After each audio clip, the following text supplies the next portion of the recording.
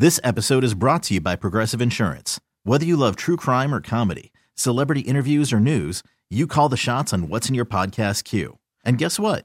Now you can call them on your auto insurance too with the Name Your Price tool from Progressive. It works just the way it sounds. You tell Progressive how much you want to pay for car insurance, and they'll show you coverage options that fit your budget. Get your quote today at Progressive.com to join the over 28 million drivers who trust Progressive. Progressive Casualty Insurance Company and Affiliates. Price and coverage match limited by state law. Hello and welcome to Trash Talk with TK. I am TK Tom Kelly, and the Sixers regular season has finally concluded. These last couple weeks have been, let's just face it, absolutely brutal. Watching this team play meaningless games at the end of the season. The honest truth is, ever since that Boston game a few weeks back, none of the rest of the season mattered. You saw what you wanted to see, which was them beat Milwaukee on the road, beat Boston at home, and after that, it was the regular season for all intents and purposes was over. Everybody knew at that point the Sixers were going to be the 3 seed, barring something completely unforeseen. These guys, they know the end of this season did not matter. Playing these bad teams, I think a lot of the worry, a lot of the panic displayed by people in regards to the Sixers struggling late in the season against some of these bad teams, your Atlantas and your Dallases, whatever game it may be, was way overblown. The Sixers weren't focused for those games, and I don't necessarily blame them. You see this across the league with teams who are cemented in the playoffs, that they're just not that focused toward the end of the regular season. They have one eye toward the playoffs. The playoffs are all that matters in this league. And the last couple weeks, as far as the performance on the floor, I don't really take a lot from it. But what emerged on Wednesday night before the game against the Bulls was deeply troubling. Deeply troubling. Whether you think there's a lot to it or not, the fact that this even occurred is deeply troubling, deeply concerning. And that was, of course, Elton Brand, prior to the game, holds a media availability. And really, out of nowhere, I don't think anybody even expected this, basically said there's a possibility Joel Embiid is not ready to go for game 1 of the playoffs against the Nets on Saturday. And you could tell the assembled media was shocked. There were follow-ups after follow-up. And, I think people were really taken aback by that even being a possibility, because nobody expected that. Nobody expected that to be the case after, for weeks, this team has been reiterating to the fans and to the media that, he's been resting just load management and they're just getting him ready for the postseason. Anytime there were questions asked about whether there is more than meets the eye here, or whether there's more concern that should be had about the health of Joel Embiid, they've swept it under the table. They have pretty much time and time again told us that there's no reason for concern, no reason for worry, nothing to see here. Joel Embiid's fine. He will be ready to go come playoff time. And the fact that Elton Brand said that on Wednesday, I don't understand why he would say that if there was nothing wrong. There's just nothing to gain. I think on one hand, I'm hoping that this is some kind of ploy, if you will, to throw the Brooklyn Nets off the scent and, maybe gain some sort of competitive advantage, even though I don't put a lot of stock in that. The Brooklyn Nets are going to prepare for the Sixers as if Joel Embiid is playing, and as they should. So I don't know what you really need to gain from that. Also, I don't understand why you need to do that against an opponent like the Brooklyn Nets. You should be able to come out and beat this team soundly. So I don't really get why Elton Brand would say that unless there's something more going on with this knee injury than we know. And if there is something more going on than we know, that's a really bad look for the organization. And I understand that organizations aren't always forthright, aren't always completely truthful, aren't always completely out there and open with injury information, is they're just not going to come out and tell the whole story unprompted. And I get that. But with this organization specifically and the history that they have of PR disasters and injury misinformation and time again, either, at times, under Brian Colangelo, be it, not the management currently in place now, but at times just straight up lying. Because if you remember back when Joel Embiid had the torn meniscus now just over 2 years ago, Brian Colangelo just flat out lied. I mean, he just flat out lied to the fans and lied to the media. And when you add in the whole Markelle Fultz situation and all the shadiness that has gone on with this organization and how they handle injuries and how they communicate injuries, there is reason for skepticism. And there is extra incentive for them not to do this. There is extra incentive for them to be out front and open. And if it comes out now that they have been misleading people again over the past few weeks, and that coming out of the All-Star break, there was something legitimately wrong with Joel Embiid, and this was not just a pure load management issue, but this was a real legitimate concerning knee injury that they purposely did not tell anybody about for 2 months now. That's a really bad look for the organization. An organization that already has trust issues. An organization that already has credibility issues with the media in this town and with its fan base. That's a real bad look. My read on it is I would assume it's probably a little worse than they've been letting on. At the same time, I don't think this is anything that is going to keep him out this weekend. Obviously, I could be wrong. I hope I'm not wrong. I hope I'm right. I believe Joel Embiid will be on the floor Saturday afternoon for Game 1.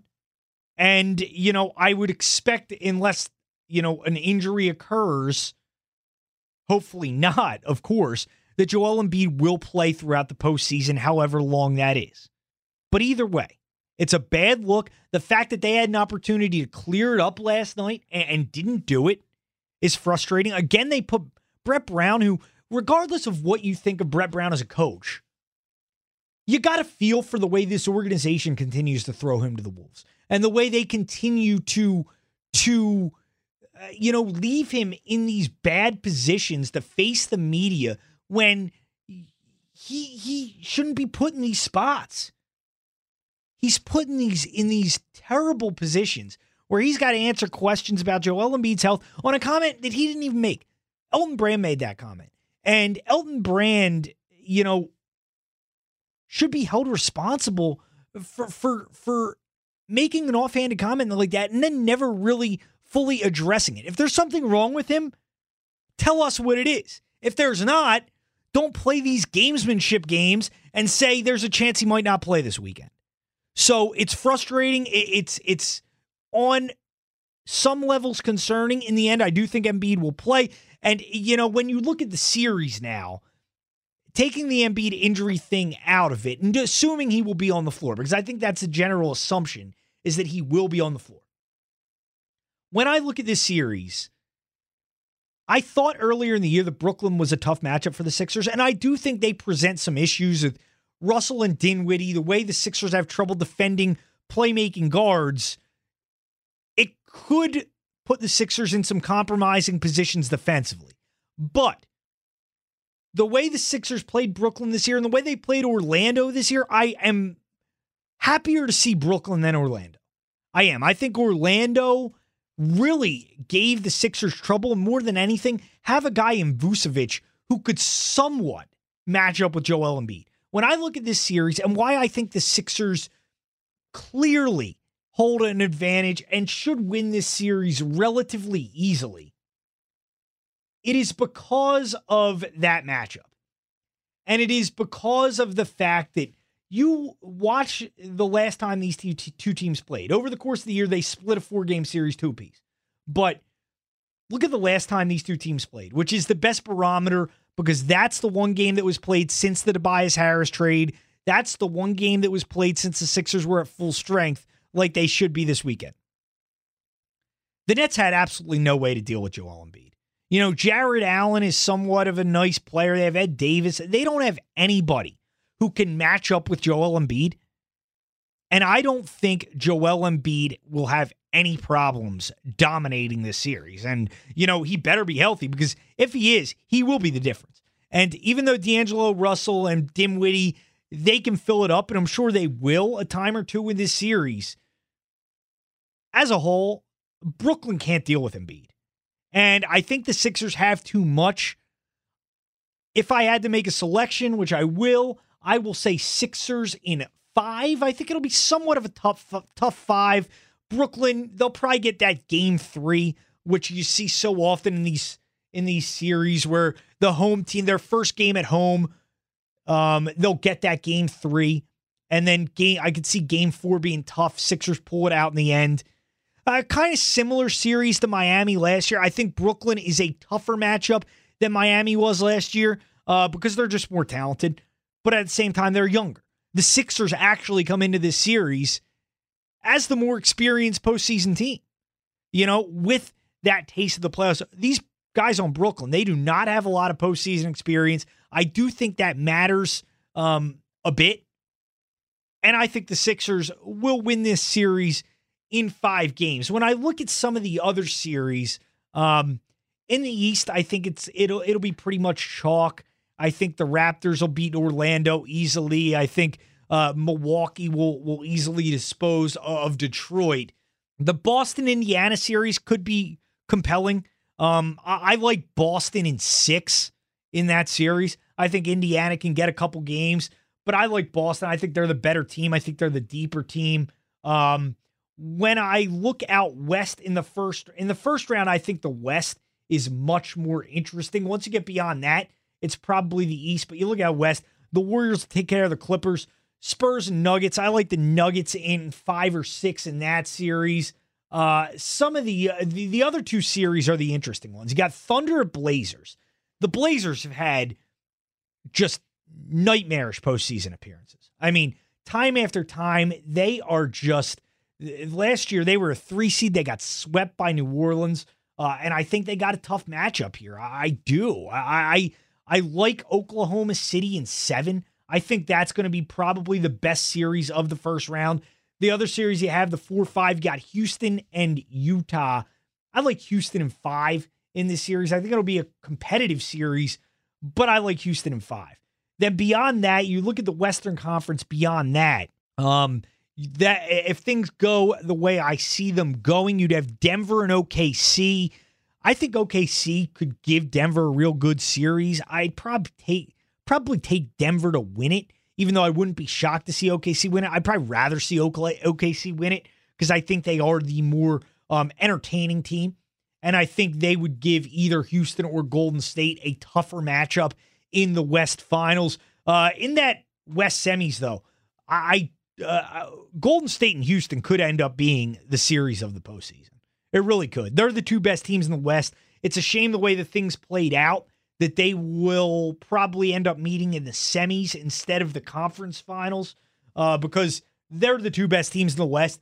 In the West, I think Houston is the only team that has any kind of chance to defeat Golden State. I don't think it'll happen. I like Golden State in 6, but Houston almost did it last year. And I think that'll be a good series. I take Golden State in 6, and I think Golden State would easily take care of Denver. So I have Golden State in the finals. You go back east, you'd have the Celtics and Bucks in the semis. I would take the Bucks in 6 in that series. Then Sixers Raptors. And, you know, I'm kind of conflicted because on one hand, I do think that people are selling the Sixers a little short as far as their potential. I think the Sixers have potential to go deep. But at the same time, I can't pick them against Toronto. I think I've been saying for months now, I think Toronto is a bad matchup. I would have very much preferred the Sixers to fall to 4th and play the Pacers in the first round. Not as much for the first round matchup, but to set up a matchup with Milwaukee in the second round, because I think that's a better matchup for the Sixers. And I think the Sixers would have had a decent chance to beat Milwaukee. I think they match up well with them. I think they could beat Toronto. I don't think it's impossible, as a lot of people are saying, but I would probably at this point take Toronto in 6. And then in the Eastern Conference Finals, I'd take Toronto to beat Milwaukee. I think Toronto is the best team in the East. Kawhi Leonard is an incredible player. So is Giannis, obviously. But the Raptors are the deepest team. The Raptors, I think, are poised to take that step this year. I hope I'm wrong. But I like the Raptors to come out of the East. I like a Raptor-Warrior final in which I see Golden State repeating again. So they're my kind of that's my outlook at this point when I look at the NBA playoffs. I have Sixers going out in the second round. I don't think it's impossible they go deeper. It is not. If Joel Embiid is healthy, the Sixers are capable of beating anybody. I truly believe that. If Joel Embiid is healthy and this team is clicking, they can beat anybody. But until you see it, it's kind of hard to just believe that's going to be the case. So there are my thoughts on the NBA playoffs. Next up, let's talk a little TV, shall we? Now, I got to talk a little TV. Game of Thrones.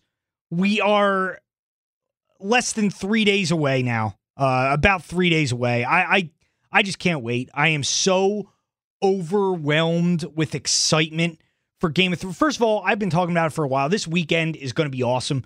NBA playoffs starting up, Game of Thrones, the Masters. It is going to be one of the most epic entertainment weekends in a long time. I am so ready to just be entertained. I plan on being thoroughly entertained this weekend. 4 basketball games Saturday, 4 basketball games Sunday, Masters weekend, Game of Thrones at 9. I can't wait. And earlier this morning, I was on the WIP morning show filling in for Rhea, and we were talking a lot about TV shows based off Game of Thrones returning, and some of the best TV shows of all time. And I unleashed my top 5 on Twitter, which I got some blowback for. And I want to go over them real quick and explain my reasoning here. Number 5, I have Lost. And I know a lot of people, Lost is a very controversial show as far as whether people think it's good or not. I really liked Lost. I understand at times it went off the rails. It got very convoluted and complicated, and it wasn't always the best. But I thought it had some great characters. I thought it was a tremendous television show. It was one of the first, really epic events, and I didn't catch up until right before the last season, but it was one of those first true, epic dramas that has kind of now become the norm. And I know a lot of people don't like it. That's fine. You don't have to. I do. And I thought Lost overall was very good. I have that number 5. Number 4, I have The Sopranos. Now, The Sopranos, again, one of those shows on the forefront of the hour-long TV drama. This one especially different because it's on HBO, unedited, uncut, and it was really the first of its time and such an innovative show. I am in the process of rewatching it now, almost finished rewatching it.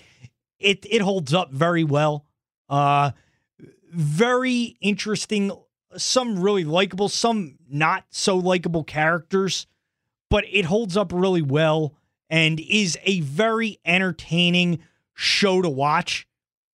I'm a big Sopranos fan, and for what it did for TV, because it really was innovative TV at the time, I go number 4 for Sopranos. Number 3, I have Breaking Bad. Breaking Bad is outstanding. That's another show I was late on. I didn't catch up till the very end. But Breaking Bad was tremendous. And I know a lot of people don't like, me putting Breaking Bad ahead of Sopranos. And, we'll agree to disagree on that one. I just enjoyed Breaking Bad more. I thought Breaking Bad was the better television show. I thought it was both similar in terms of length, which I think matters. Sopranos probably a little longer, more episodes per season, but Breaking Bad, I really like the story. The evolution of Walter White is one of the most fascinating evolutions of a character you will ever see in television.